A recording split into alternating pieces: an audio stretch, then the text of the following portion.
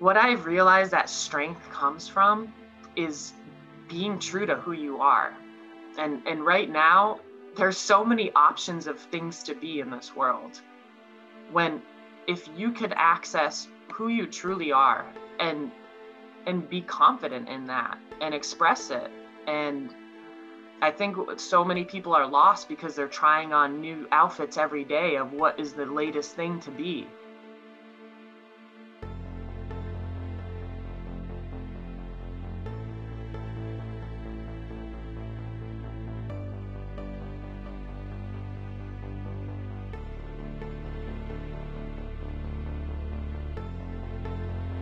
Welcome to the Break the Chains, Find Your Flame podcast.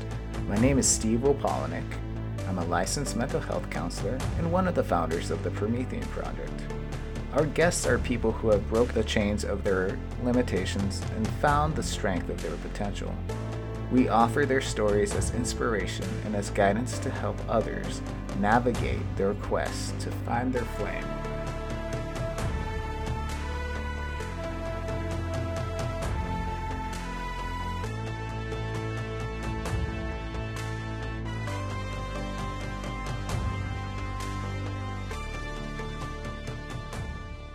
Welcome to episode 52. As always, your host, Steve Wopolinik, for this episode of Break the Chains, Find Your Flame. Our guest today is Caroline Collins. She's a science educator, a two-time world-ranked Brazilian Jiu-Jitsu competitor, and a health and wellness leader. Caroline and I sit down and talk about a bunch of different things. Mindset, nutrition, Brazilian Jiu-Jitsu, just to name a few.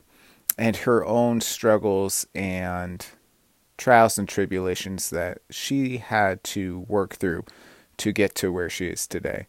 She's very open and honest in this episode. She shares her path and her journey from smoking a ton of cigarettes and being the last to show up to a class and the first to leave, going from this stage of life to being an athlete that trained 6, 7, 8 hours a day, and applying that mindset towards business opportunities and working with some top-end clients in nutrition programming. We have an open dialogue about how this came to be and some of the mottos she lives by to live her life.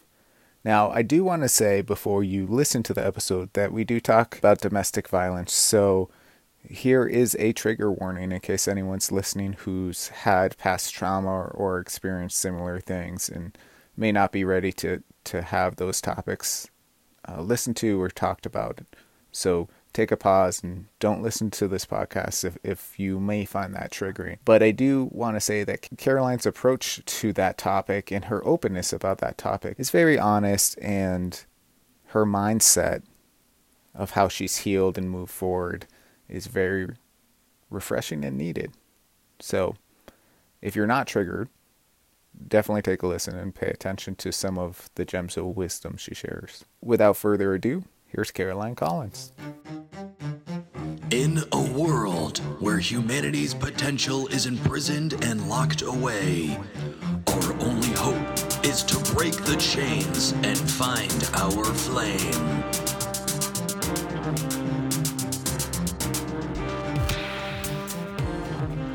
Welcome to the podcast, Caroline. Thank you so much for coming on. Thank you, Steve. So we're really excited to have you on. I found out about you on Instagram from my good friend, Ellie, and I love seeing the videos of you working with Ellie and just how badass she is. So it's good. I haven't seen them in a while, so it keeps me in touch with them, you know. Yeah, that's the positive part of Instagram is the ability, right, to connect with what we're up to, what we choose to show what we're up to. Yeah, exactly. That's a whole other part that we can get into later, which I think is really important because we only see half of the true story of things. But I like how you're so authentic with what you put on and the content that you provide. But before we get too deep into that, why don't you introduce yourself to the listeners so they know what we're talking about? Because we could wax on poetically, I think, just on Instagram and the content, but people listening have no idea what we're talking about. So why don't you introduce yourself, talk about your passions, what you do, and you know where it came from. Okay, so my name is Caroline Collins. I just moved back to Massachusetts after living in Los Angeles for 7 years. So a big part of what drove me to Los Angeles and made me stay there was my passion for Brazilian Jiu-Jitsu. Um, Brazilian Jiu-Jitsu has been a huge part of my life for the last 11 years. And within that, like, I'm going to go deeper into my passions too, but I think it's important to talk about what brought me to Brazilian Jiu-Jitsu and what is driving my purpose now in the work I do. Right. Is I was physically attacked and beaten up by an ex-boyfriend when I was out of college. Mm-hmm. And being a woman who at the time I was very small framed, I had no knowledge of how to use my body, how to protect myself or physically defend an attacker. So being in a position where I thought I might die because he was violent and I had no defense. And the only defense I did have at the time was I've been working with homeless people for a very long time. It's been a big part of my life as well. And in the training for homeless people, we learned, because you're working one-on-one with them and they do have, you're dealing with whoever is coming off the street, is if they do get violent, you have to remain very calm because you don't want to excite them. So when I was getting beaten up alone in a house, he woke me up from my sleep, which is the most vulnerable place to attack someone. All I could do was just accept the beating because I had to remain calm. Mm-hmm. And from that situation, I realized I just spent my whole life studying academics and I had no idea how to use my body. So I wanted to study a martial art to just know how to use my body, and Brazilian Jiu-Jitsu found me. And from there, it was a slow growth into it because I was very unhealthy at the time. I was not making good decisions in my life. So I had to really cleanse myself of a lot of bad choices that built up over the years. And then I started studying it. And then I got my master's degree in Massachusetts for science education. And after that, I went out to Los Angeles because the best jiu-jitsu in the world is in California. And then from there, I ended up, I was very successful in the science educator career. I was the department chair in the LA school district, but I chose to leave that job to pursue my passion in jiu-jitsu and train and compete full-time. I went around the world. I have 2 world rankings in jiu-jitsu. I trained with the best in the world in LA. I submitted myself to the art. And at the same time, I needed money because I have college debt. I have all my bills. So I started a business to sponsor myself. And that was 5 years ago. And since then, I've started 3 businesses.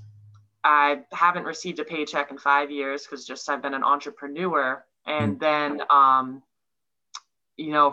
COVID, to kind of succinct this all, I came back to Massachusetts because I lost 2 of my businesses from COVID. And this past year, it's been constantly restarting, accepting failures over and over again, and just regrowing and rebooting and giving yourself the same energy every day that you gave yourself in the beginning. And, but I also want to say within my businesses, the big passions I have, not just Brazilian Jiu-Jitsu, is health and fitness, because I've came from a place where I was unhealthy and I saw what those unhealthy choices got me. I have seen myself in unhealthy habits grow to where I'm at now, where my life has to be, the small habits every day that I focus on to grow as the human. So as I connect with clients and can, grow my businesses, it's a very authentic thing because I'm not promoting a trend or, the new latest fad that's happening. It's a lifestyle. Yeah. So. Well, thank you so much for sharing all that. I mean, the vulnerability kind of shines through, but I think that's where growth really comes from. And I appreciate your honesty and openness of what brought you into where you're at now, and really is guiding that premise. And I agree with you. I think there's so much unsustainable fads out there when you talk about mental and physical health and wellness, and it's just the flavor of the week kind of feeling. And for you, it's more, this is your life, this is your, like, the track that you have chosen in your life, and what you put out there is not just gimmicky to get likes or to get followers or anything of that, but you're actually living your truth, whereas before it seems like you were hiding from your truth, from what Yeah, you're saying. exactly. Yeah, it's very what I've realized that strength comes from is being true to who you are. And right now there's so many options of things to be in this world. When if you could access who you truly are and be confident in that and express it. And I think so many people are lost because they're trying on new outfits every day of what is the latest thing to be. Mhm. And especially, I actually wasn't on social media until I started my first business. And it's been interesting to witness it because I feel like a lot of people are just copying other versions of people. And it's, we're human, so we're so susceptible to be influenced to what's around us. And, Right. That's something that I've worked really active at myself, and that I try to share with clients is like, you have to be picky at what you choose to let in your life, whether it's what you're watching, what you're listening to, what you're putting in your body, the people you're around. Those influence you, whether you realize it or not. And if you really want to build who you are, you have to be honest with yourself, and you have to have the right environment for yourself.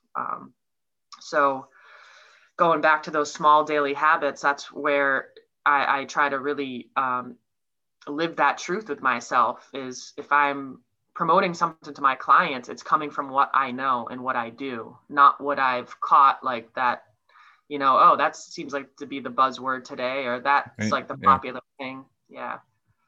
Yeah, I mean, I think a really important thing out of what you just said is being mindful of, which is a buzzword in and of itself, right? Yeah. Of what you consume, whether it's visually, or the environment you're in, or food, or spiritual consumption of things. And I think Instagram or social media is a good thing of that nature, because even if you are pretty locked into your own way of doing things, sometimes you do see something in there and it sparks this other idea of consuming, and you have to pay attention to it. I mean, I can't tell you how many accounts I've seen of people doing yoga in Dubai on the beach in the middle of winter in Massachusetts, and I think to myself, what am I doing wrong that I'm not in Dubai doing yoga? But then I have to counter that and say that's not what's sustainable Truly. for me. Maybe a Yeah. vacation, but but not necessarily, you know. It's interesting too, when because I am a science educator, and when you look at the science behind what Instagram does, it does this visual endorphin release. Mm-hmm. So people are always trying to post the best pictures because that's what catches our eyes, and our brains now are wired to like get this dopamine release from a really visually beautiful thing. And as it makes sense to our biological needs, because babies, for example, their studies have shown that babies will gravitate looking at something more beautiful. So if they have a person they're looking at, they do look and like to stare at a more beautiful person. But with ourselves, like, we've gotten caught off guard about what is beautiful. And like Right. you said, it's like you get this picture and then you ask yourself, what are you doing wrong? And the same thing for people posting the really awesome pictures of themselves. Is it kind of makes you feel like crap, because you're like, I don't have skin like that. But Right. the dangerous thing is there's so many nice filters out there, which I recently just discovered. I did Yeah. not know that you could alter your body shape, or you can make your skin look beautiful, or your teeth whiter. I wasn't aware of that until recently. And I I was like, know, it's crazy. wait a minute, that's why I like these people just seem so visually pleasing to us. So yeah, it's it can be dangerous, the Instagram visual stuff, but Well, yeah, aesthetic. I mean, even not just that specific, but just the tonal shifts in, you know, light and brightness and contrast can take a regular picture where you may look pretty strong, but then give you more definition just based on how the light interacts with it. And so it's really misleading what you see. And you know, we could get into more about deep fakes and things of where we're heading towards and this idea of what's real and what's not real. But um, I do want to talk a little bit more about your businesses and Brazilian Jiu-Jitsu. I'm a longtime wrestler. I wrestled actually with Andre Oh, in cool. high school. But I've been wrestling since fifth grade. You know, I come from a long line of wrestlers. After college, I did do Brazilian Jiu-Jitsu for a small period of time. I had no money, so I didn't really stick with it, but I Yeah. miss it because I think it's one of the more intriguing martial arts out there, because I liken it to, I mean, I think all martial arts is kind of like chess, but specifically Brazilian Jiu-Jitsu has always been likened for me to this idea of, you know, real chess like movements and really paying attention to what's going on. And, you know, not, it can be fast paced, but it can also be really cerebral and like, okay, this didn't work. How do I navigate around this Exactly. and try to go in there? So I know you said it found you, but how did that kind of come up for you? Well, I want to say too, you're right, because Brazilian Jiu Jitsu, we call it's human chess. Every action Awesome. has a reaction. Um, and when you get really advanced in it, you know, it's a game of, it is a very cerebral experience and technique, because you can promote a reaction by knowing how, like, you have to be a couple steps ahead. Mm-hmm. And you can promote certain reactions by stimulating certain movements, and then you catch them because, oh, I know they're going to place their hand here if I do this, and then I'm Mm-hmm. going to have this nice move to counter that. But how Brazilian Jiu-Jitsu found me, I was looking for a martial art. I had no idea what Brazilian Jiu-Jitsu was. I just knew, I was like, well, martial arts are about body movements, and I definitely want to learn something, you know, so if I ever get caught off and attacked, I'm going to have something better than just laying still and accepting a beating.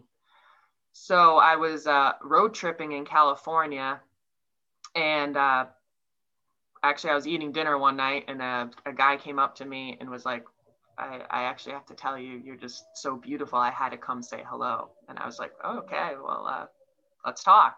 And then we were talking and through just what's going on in our lives. And he told me this martial art he does, Brazilian Jiu-Jitsu. I've never heard of it. And I was like, tell me about this martial art. And he explained how it's a strategy used that a lighter person through technique can outpower a bigger person. That's how it was. That was the big basis of why jiu-jitsu was so effective, was because a lighter person could beat a larger opponent.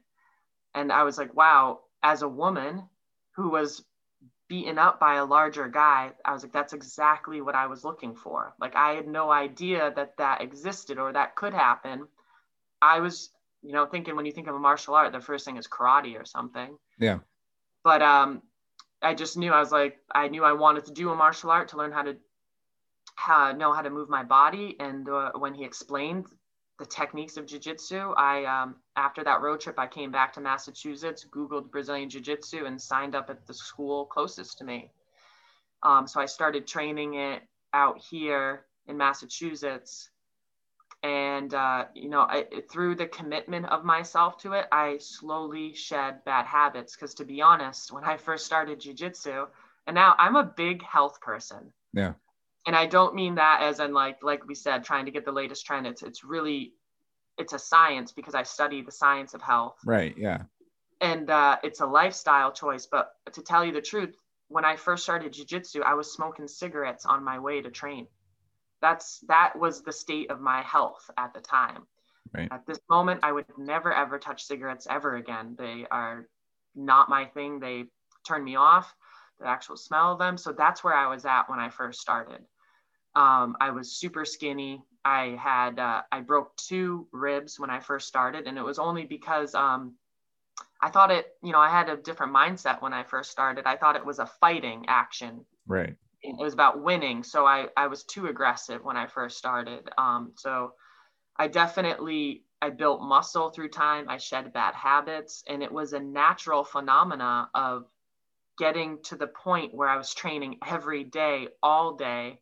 And at my peak of Brazilian Jiu-Jitsu out in Los Angeles, training with Cobrinha, who's considered one of the best in the world, I was training 6 to 7 days a week, 6 to 8 hours a day. And at that level, that's where I came from. I started smoking cigarettes on my way to class. And the first school, they said, "Oh, Caroline, the last one to come and the first to leave," because it was hard for me to get into it. I was the only girl at the academy. You have to train with rough guys. I was small. I was out of shape. I was, not healthy. And then it built to that level of training every day, being one of the best trainers at Cobrinha's academy, devoting myself entirely to it, leaving my job because of it. I competed once a month at least for a long time, a couple of years, and just totally sunk myself into it. That story is so good. First, let me share a little tidbit. I remember doing Brazilian Jiu-Jitsu, and I walked in because I had years of wrestling, and in my head I was like, okay, I'll be able to acclimate. And some of it corresponded nicely, and some of it was completely different, especially never being in a gi before or anything like that. And I remember there was a period, I believe I was 25 at the time, where I got choked out by a 16-year-old. And for me, it was the epitome of kind of what you're talking about, because I walked in there and it was very humbling. Yep. And, I found out later that this 16-year-old has been rolling since he was 3. And Yep. so it kind of made more sense to me. But in that moment, it was like this crisis of faith. It's like, what am I doing? And then I had to rebalance that concept. And from that, the great growth came. And the same kind of thing. I went in feeling like I had to be more aggressive to show, I can handle this. And in reality, it wasn't about that whatsoever. And I really like what you were saying too, is that your health journey kind of came from this concept of sinking into this idea, and not necessarily, I have to be fitter just to look good or to put muscle on it. It was directly related to a skill building thing that you were pursuing. If you're training 6 days a week, 6 to 8 hours a day, you're not going to waste time on things that's not generative for your health. Exactly. You're going to prioritize what's going to get you to where you want to be. And I think that's what's missing from a lot of fitness, wellness training out there. Because it's like we were going back to, so much fitness nowadays is about that visual pleasing aesthetic, where it's, of course we all want to look good, but it has to be functional. Right.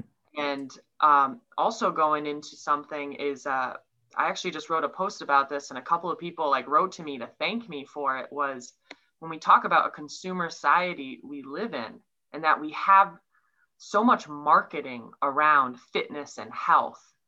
And I really try to educate, because I do nutrition programs for clients, and it comes a lot within this, is don't get caught on the buzzwords or the labels, because they're always trying to sell you something. And as an athlete, when I was training 6 to 8 hours a day, I'm training with mostly men. Jiu-jitsu is a full contact sport, and it is 100%. There's no cheating or rest in it. You have to go. And that amount of training, I never took supplements, never took shakes, never did the powders or whatever, obviously did not do steroids. But people would ask me all the time, because I would go to jiu-jitsu training early in the morning. I'd be the first one at the academy, and I would train and drill before class for hours. Then I would take the class, which was over 2 hours. And then after that, I would go do capoeira, because that's the other martial art I do. Or I'd go to the park and play basketball, do whatever. And even on Sundays, which was my rest day, I would either be doing jiu-jitsu, capoeira, or hot yoga, or all of them. Right. So people would ask, what do you take for supplements, to have this consistent energy? Because I was true at it. Like I didn't fake anything, and I never ever took supplements. And it was only because I knew how to eat well, and then you sleep. And my spiritual life is extremely important to me too. That's where I get energy. Yeah. So like all those things, like everything matters, everything's connected. And we have this idea today that we need this powder, we need this shake. And I'm also going to say too, I am 80% vegan. I do eat meat, clean meat. I don't eat red meat or pork. But it's this, knowing the science of your body, knowing the science of nutrition, it's so basic, our nutritional health needs. But we always have this concept that we need to go buy something to be healthy. We need to buy something to be able to train all day. Or like, I see people that like train like a couple days a week, and they have this idea they need to take protein powders or shakes and supplements. And, I'm not looking down at anyone, but it's like, you think that training is going to require that kind of protein? Like, I'm a woman and I did this most extreme training and I never had to take it. And I was successful at competing too. So that speaks a testimonial. And the amount I trained, it's like, yeah, I was tired, but there was nothing I had to buy to get to that level. It was all within my daily practices. Yeah. I mean, I think I had this conversation with someone at one point. I can't remember who it was, but we were either going for a run or exercising. And, they're like, aren't you going to have any pre-workout? And in my mind, I'm eating an apple and have a green tea. And I was like, this is my pre-workout. It's enough to kind of energize me to kind of have energy. And, the work kind of energizes you through it, Yeah. I've never been in the middle of a running or exercising. I do a lot of calisthenics, and I've never really felt the dip in energy.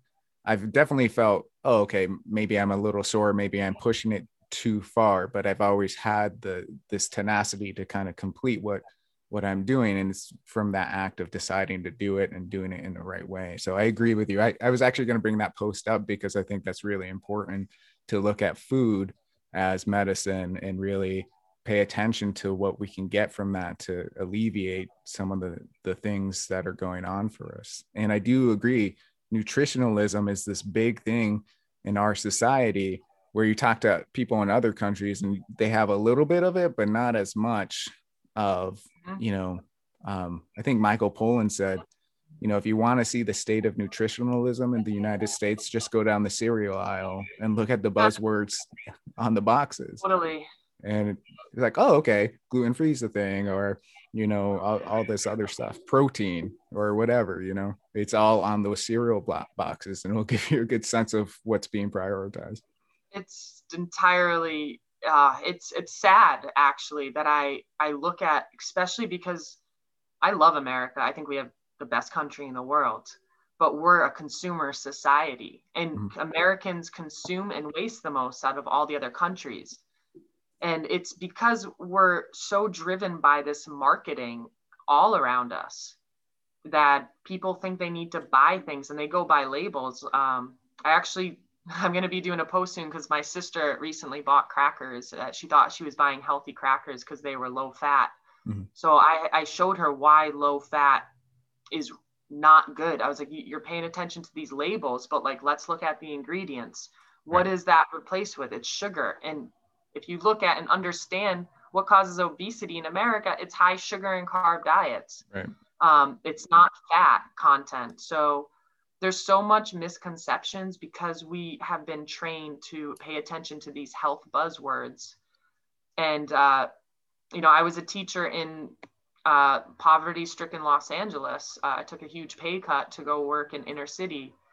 And that was one of the drives why I became a science teacher. Was I originally was going to go to nurse practitioning school, and because my big thing is naturopathic health and focusing on nutrition as your health. And I realized that if you go into the medical field, you're only getting people after the fact because people seek doctors when they're sick. Right. So I thought, how do I make a bigger impact? And I was like, you go to the high schools where they're learning all this and you can access the youth to teach them nutrition and health. So that was my big thing. I taught anatomy and physiology, biology, and I also started yoga programs in the LA school districts. And I taught yoga there, but that was like the big drive of why I wanted to do science in high schools, was to teach nutrition as the way to health. And not just nutrition, of course, but just the awareness of life and how amazing it is, but how simple it is to just be healthy and happy. So I love that. I love all that, that yeah, integrative approach to this, because it's needed. I'm a mental health counselor, and I think the biggest thing that I enjoy doing in sessions is talking about all these things and how they interact, how the food choices you consume interact with your mental health, and how it affects the microbiome, and how there's all this relation to again, going back to that idea of consumption. Whatever we choose to consume has input in how we are, how we act, how we feel. And some adolescents look at me and say, I'm not giving up my mozzarella sticks. And, I say to them, in moderation, it's okay. But just like pay attention to what you're eating and how you feel after you eat. And is that conducive to your helping your anxiety, as opposed to spiking your anxiety based on what you're consuming, right? If you eat oatmeal, that's a great precursor for GABA production, which helps with anxiety, right? So oatmeal is a fantastic thing to consume if you're feeling a little over anxious, and as opposed to drinking Red Bull or Monsters or skipping lunch in general and just saying, oh, I'll have this, it will give me energy, I don't need that. yeah. So I do think, a lot of our nonprofit is putting together programs to target younger adolescents and have those conversations about it, because from my own personal experience, and the very first podcast I did with my younger sister, we talked a lot about that and our own failings on nutrition when we were younger, not understanding anything about it. Right. And I had an emotional overeating disorder, so I would eat 3 slices of pizza on a Friday night, and then when people weren't paying attention, I'd take like 3 more and go into the basement and consume them because it made me feel good. Then I felt terrible. And it was like this cyclical relationship, and not understanding how that was perpetuating. Instead, it felt like a control. And so I think that's fantastic that you were able to do that and then grow from there, right? You weren't just stagnant in that. You chose to, leave a pretty steady job, it seems like, that had future potential to make your own businesses and move forward. And just looking through your website, doing nutritional programming for Mike Tyson and Tony Robbins, those are nice feathers in your cap for sure. That was I'm going to say something about the Mike Tyson thing is his CEO came into my cafe. I had a health food cafe and catering company. Well, at the time it wasn't catering. I've never catered before. I didn't go to school for business. So his CEO comes in and he really likes the food. And so when he came in the second time, and I knew he worked with Mike Tyson and his company, I said, hey, I would really like, for free, I want to cater for your company. And he was like, well, no, we don't want it for free. We're going to pay you. Send us a menu. And I'm like, okay. I don't know. This is working better than I thought. Well, no, I was like, yeah, it's great. But then I'm like, I just offered to do something I have no idea how to do. I don't know what a catering menu looks like. I'm a science teacher, jiu-jitsu athlete, and I have this business. So I was like, okay, give me a week and I will send you a catering menu. And the same way I made the menu for the cafe, I did my research. I did a lot of research, did tests and everything. And then in a week, I designed a catering menu, sent it to them. And I ended up getting a full contract every day working with Mike Tyson as he did, because, he's in fighting shape now. And when I first started working with him, he was overweight. He was out of shape. Mm-hmm. He was eating meat. Then he did this whole nutritional cleansing diet. And you have to really get to know. Same when I do my nutrition programs for my clients now, as I have to get to know them in order to do the program. You want to respect their lifestyle. Here's whatever. It works for everyone. You have to understand what functions well for that person. What functions well, exactly. And that's how, so I was a part of his process in becoming a fighter again. And That it was amazing. Like that company, unfortunately, with COVID had to get shut down. It was a new business. It was only 2 years old, a little over 2 years old. COVID happens, and it's like I lost tons of, a 3-year salary. It was a hard hit, but again, it's like you can't play victim. You can't I couldn't play victim with getting like beat up by a guy. It's like you have to figure out how to use that to move on, to become better. Because if you sit around feeling sorry for yourself, you're losing out, because life is awesome. Yeah. And if you really take on your failures as lessons to be better and be grateful for the experience as well, whether it was good or bad, that's like a quality I really appreciate about myself, is that like, don't feel bad for yourself. Just figure out how to move on. And the weakest step forward is stronger than the fiercest storm. Like that mentality just gets you through. After I left LA, I lived in a house. I was living in a cottage house on the beach. I had 3 different rents due, 2 business rents, my house rent. I ended up going down to just my set of car keys, gave away or sold my things, put my life in a car. And for 7 weeks, I lived in a tent traveling around the country. And that quote I just gave you is from one of the books that I bought in South Dakota called Keep Going. It was from Crazy Horse, the most amazing Native American cultural experience that is alive today in the United States, that has the most promise to preserve their culture, what is left of it. Right. And it was that book called Keep Going. And that's awesome. Yeah, this was an awesome book, because at the time, I had to come to peace with what my life was. And that living in a tent really helped. I mean, my dog. Yeah. I mean, so a cool thing about what you're saying is, and I think I'm sure my listeners have heard this a million times, but I'm a big proponent of, this idea of not giving into toxic positivity, but really looking at the situation and paying attention, say, okay, there's not always positive and negative, but there's definitely something that's generative inside any situation you're in. And so instead of looking for the rainbows and butterflies, you have to really look at what is the generative option that I have here to kind of move forward and kind of go forward. And it takes away the pressure of saying, oh, I have to be positive, and say, no, I just have to be generative for me.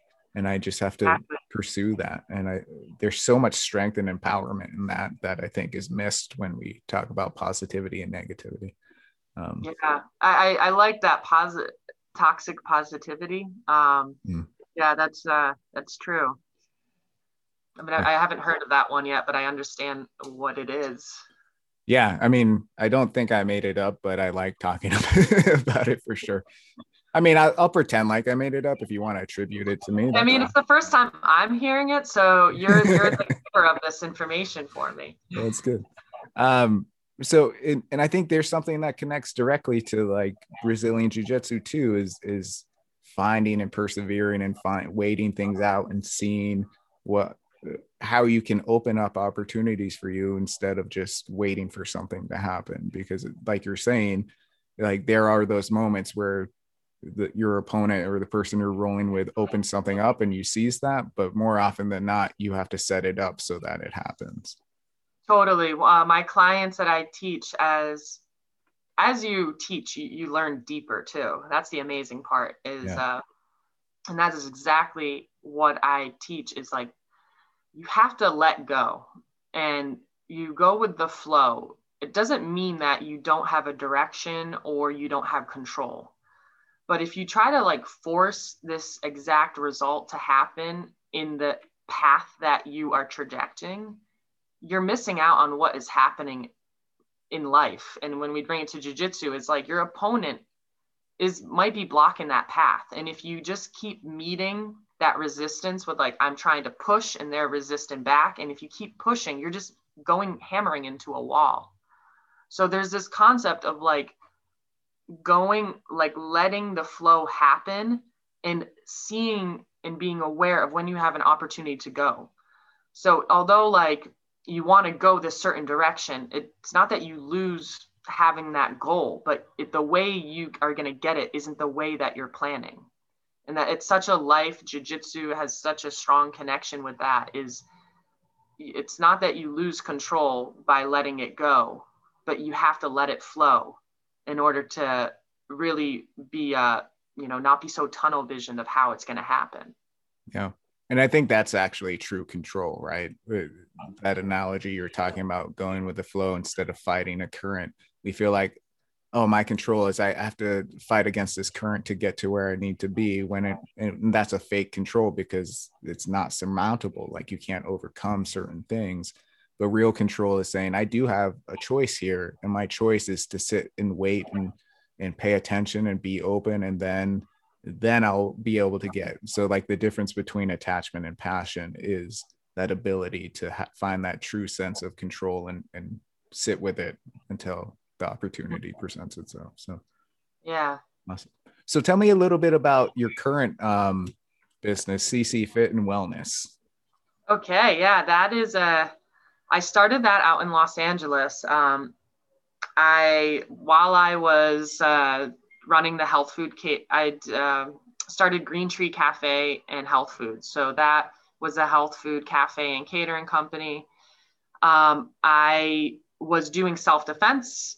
I started a self-defense program because I was approached by a jiu-jitsu school to start teaching. And I was like, you know what, I actually have this like women's program I want to start. So I was doing that program, and then students within the class approached me to start personal training. And I was like, well, I've never done that before, but sure, let's do it. Like, I know enough. My whole life has been athletics. So, and I know anatomy and physiology, like I was confident I could do it. So I started taking on clients, and then I hosted like a free women's training at a park. And from there, I got more clients. And then all of a sudden I had a full load of clients right before COVID hit. And COVID hit, I lost all the clients.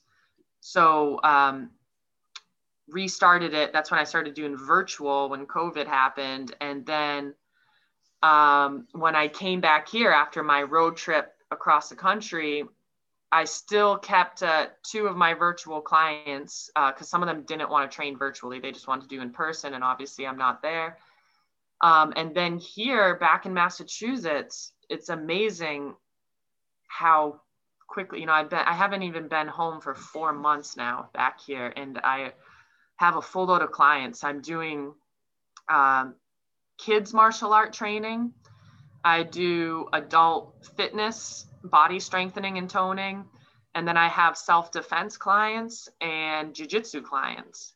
And then I also have I do a fit pregnancy program. So I have 2 clients that are pregnant. So I'm not promoting too much the nutrition program because that is something I built. That takes a long time to do, but it is still there. But so that's what I've been working on. My main business project now is building the website. I'm doing virtual training clients, still the potential to do the nutrition programs. And then I actually was doing them as I was traveling across country. I was taking nutrition clients because I would do virtual meetings with them. And then, I had my computer with me, so I'd figure out like where I could get Wi-Fi and work on their nutrition programs. But now it's been mostly in person, but the new client load I have is only virtual, and building the business now with, it's a wellness aspect too, because I do the mental coaching within it. And all my clients, even the kids, you do it with them, but especially like the Warrior Woman project that I have going on, it's part of that project is I do virtual training with them. And then I do a basic nutrition plan as part of that, depending on what their lifestyle needs are and what their goals are for their body. And then I do the mental confidence coaching. So that's the new really big project I'm working on. It's the Warrior Woman Tribe, and it's building bodies and confidence because, you're going back to that part of going with the flow and having control. Well, the whole part of that too is you need confidence in order to do it. Yeah.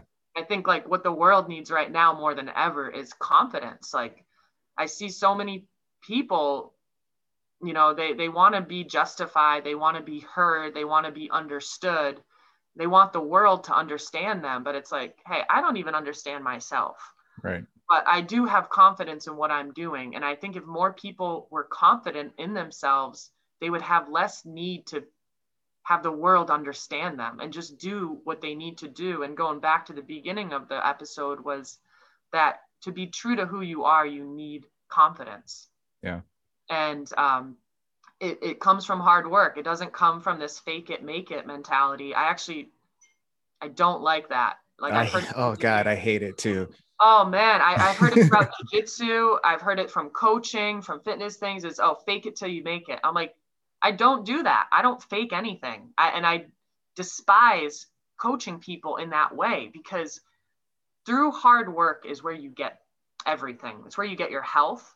It's where you get discipline. It's where you get the body you want. It's getting like everyone wants to look good and feel good. It comes from discipline through hard work, and you get confidence through that. So I'm not trying to fake anything or promote that. I will never say that to my clients, because it's like, no, we're not faking anything here. Like, no. Let's pay attention to your daily habits. Let's be true to what you do and who you are, and be confident in that.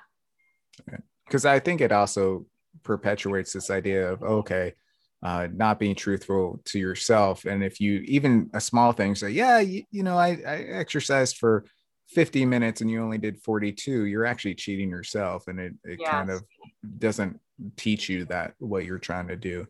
I also think, just in general, that confidence is really important, because when you get that, or when you establish that in whatever aspect you do, you don't have to respond to these triggers, or you don't have to respond to hate, like certain hate or certain tests that people who aren't confident really put out there in relationships. Yeah. I think my hands down favorite clip that I've seen related to this is, I think it involves Matt Serra.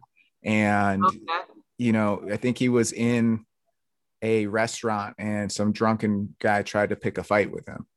And, he took him down and, was just, playing, like controlling him, not being aggressive, just telling the guy to calm down, to relax. And the guy's swearing and trying to hit him. And he's just, he has that confidence that this guy's not going to get through his guard or hurt him, because he knows what he can do. And he doesn't have to show that. He can just kind of restrain and say, come on, man, like everyone's trying to relax. And I think that's a really good visual to think about when you talk about this, is if you find that confidence, that reactive kind of, I need to, emotional reaction is decreased, and you can kind of take steps to say, okay, what can I do here, and how can I stay true to myself in my truth, instead of just emotionally reacting and kind of feeling guilt from whatever happens.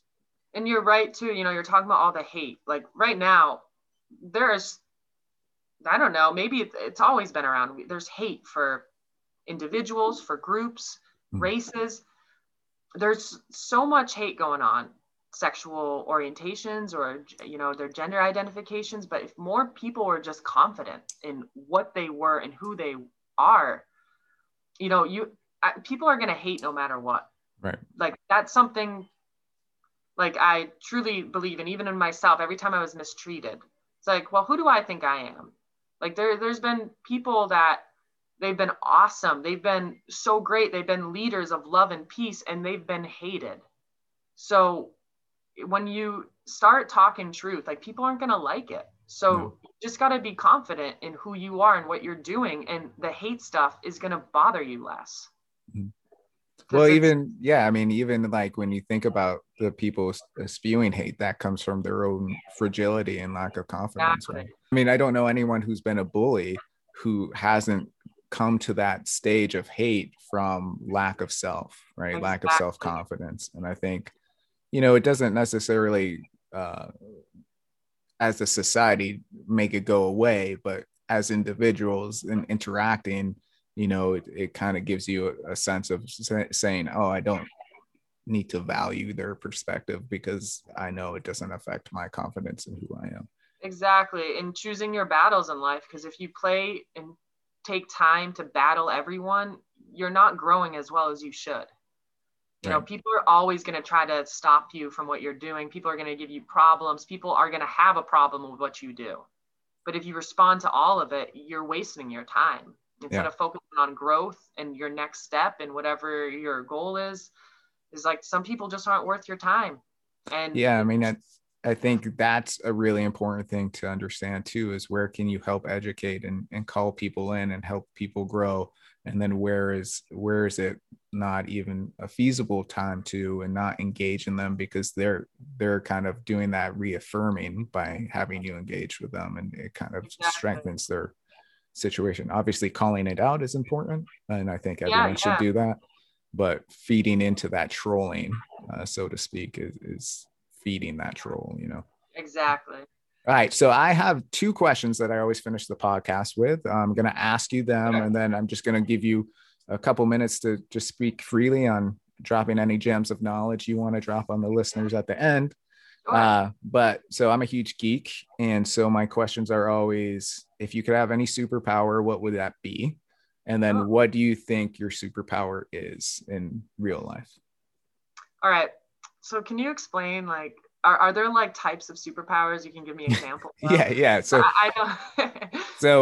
So what I mean by that is this idea of, like, let's imagine that we're in a world where superpowers like the Avengers or Superman exists. So things like invisibility or flight or mind reading or super strength or Green Lantern's power of having constructs being able to be made to adjust the environment, things of that nature. Oh yeah, because I grew up without a TV, so I missed out on all the stuff. So I'm like, my friends like bring it up, and I'm like, I don't know references to this. I just that's fair. That's fair. Yeah. So superpowers. I definitely don't care to read minds, because people are confusing as hell. So like, I don't need to read other people's minds. If there's a superpower to just let love more into people's hearts, love and truth, I would do that, because we're so blinded, as we talked about throughout this episode, is like how misguided so many people are. And it's sad, because it's we all have troubles and struggles in life. And what I find continuously in jiu-jitsu journeys and my health journey and fitness and business, it's really back to the basics with everything. So if I had a superpower, I would cleanse people of bad habits, bad thoughts, and untruth. There you go. Let more love into their hearts and the light of the truth. That would be my superpower. Nice. And what would you say your actual real life personality trait superpower would be? I feel like it's kind of similar, right? Like that's kind of your mission. I think it's the truth that I see. I've worked with homeless people for over a decade, and I've seen the work that I've done with them. It's nothing crazy. It's been the littlest things that I've done to make a difference in their lives, like helping them make their bed, helping the girls put on makeup, helping them when they were withdrawing from drugs, drawing them a bath, and on Christmas, doing celebrations with them, doing barbecues with them, because I worked in transitional homes, giving the dad's Father's Day cards on, it's like those basic acts of love. Right. And same thing, with how I approach, I always took for granted. I thought everyone knew this knowledge about nutrition. I took care of my grandfather, who had multiple strokes, diabetes, for 4 years before going to grad school. So in between college, along with my aunt, we got him off so many medications through nutritional changes and exercise. Right. I got him to this place of not being needed on meds. And he had high diabetes, like I said, small vessel disease, strokes, high blood pressure. He had left side paralysis because of strokes. So it was a basic, simple understanding I had of nutrition. I was like, well, duh, we do these changes and he's going to get better. Right. And that's how I was as an athlete. Well, like, it's obvious to me that these are the changes you need to be healthy. So I think that's I don't know what kind of superpower that might be, but just seeing the truth in life. And it's helped guide me. And it's not to say that I'm happy all the time. I suffer my battles with, I have dark times, I have dark places. And obviously, my life in the last year, it's like I lost two big businesses. I'm saddled with college debt. I had business debt. Like I had to move out of LA, start my life over, start my business over. So like I suffer my battles as well, but it's knowing that I just have to keep going. It's like these basic formulas, and going back to what you talked to your clients about is, I know when life is hard for me, that's when I have to give up sugar, give up wheat. I really don't drink, but it's like I abstain from those triggers that are going to be bad for my mental health. Mhm. So my superpowers are just very basic. Yeah, but they're fantastic. I mean, look at that conversation we were talking about with fat versus sugar, and that idea of, I can't tell you how many people I know who will drink low fat milk and will have low fat butter or cheeses, and then have pie for lunch, or donuts, like multiple donuts in a day, or cookies, these Yeah, things, which in moderation are completely fine, but as a constant going, but saying, oh, I can't have full fat milk because of this, or whatever the exactly. situation is there's an imbalance there. And that's a simple nutritional kind of correlation you can work on with them, but it's missing from a lot of people's lives. Yeah. Yeah. So I'm a basic superpower woman. Well, it's like making things digestible, right? So Yeah. it's a pun too, right? Because you do nutrition. So digestibility, I guess, would be your your Yeah. superpower. I like that. I Yeah. like that. It's a good one. So any last words of wisdom for the listeners out there? If you could leave I'm them gonna, with one thought. yeah, talking about basics. So one thing I taught my students every year in anatomy and physiology, it's called the Power Nine Rules. And this guy named Dan Buettner went around and he studied centenarians. And centenarians are people that live over 100. So there's like common pockets around the world that have these high incidences of people that live over 100. So he spent years studying these groups to understand what they're like, what their basics were that maybe were the habits that led them to longevity. And by the way, too, these pockets too, it's not like they're 100 plus living in nursing homes. They're like Right. functioning, because when you go into a nursing home, your life is over. That's the sad truth, is you're pumped on meds and whatever. It's like you're not living. So these are like people that are actually living. And it's amazing because his Power Nine rules, I don't know, I can't say all nine of them, but they were so basic. And it's something in American society I think we're missing, is like having a tribe, having like a group. Your family tribe is so important. Like, sitting down at the dinner table every night, or trying to, and have dinner with like your tribe. Being 80% full, not eating until you're so full you can't move, but like knowing when to stop at 80%. Another thing he talked about was having like a meaning and purpose in life. Right. Then translates to like, being spiritually or religious sound. That's another thing that we're missing in our culture, because it's, we're so offended by certain practices, but I'm religious and I'm not offended by anyone that's not my religion. In fact, I've gone and celebrated all types of religious ceremonies with people because I think it's awesome. I love learning.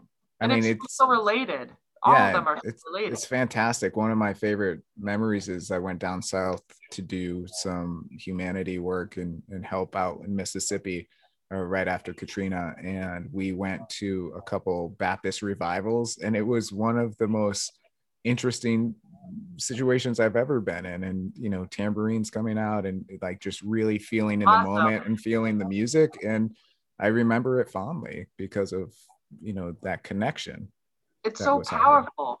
I've never done the Baptist that's been on my list. Southern Baptist, I haven't Mhm. gone. I've gone to Baptist out in California. I've had all types of friends of all races invite me to their religious ceremonies, and you feel the power. I've cried at all different types. and it's never offended my religion. And I don't like, that's not wrong to go celebrate with someone else. It's Right. You're still celebrating God or higher power in it.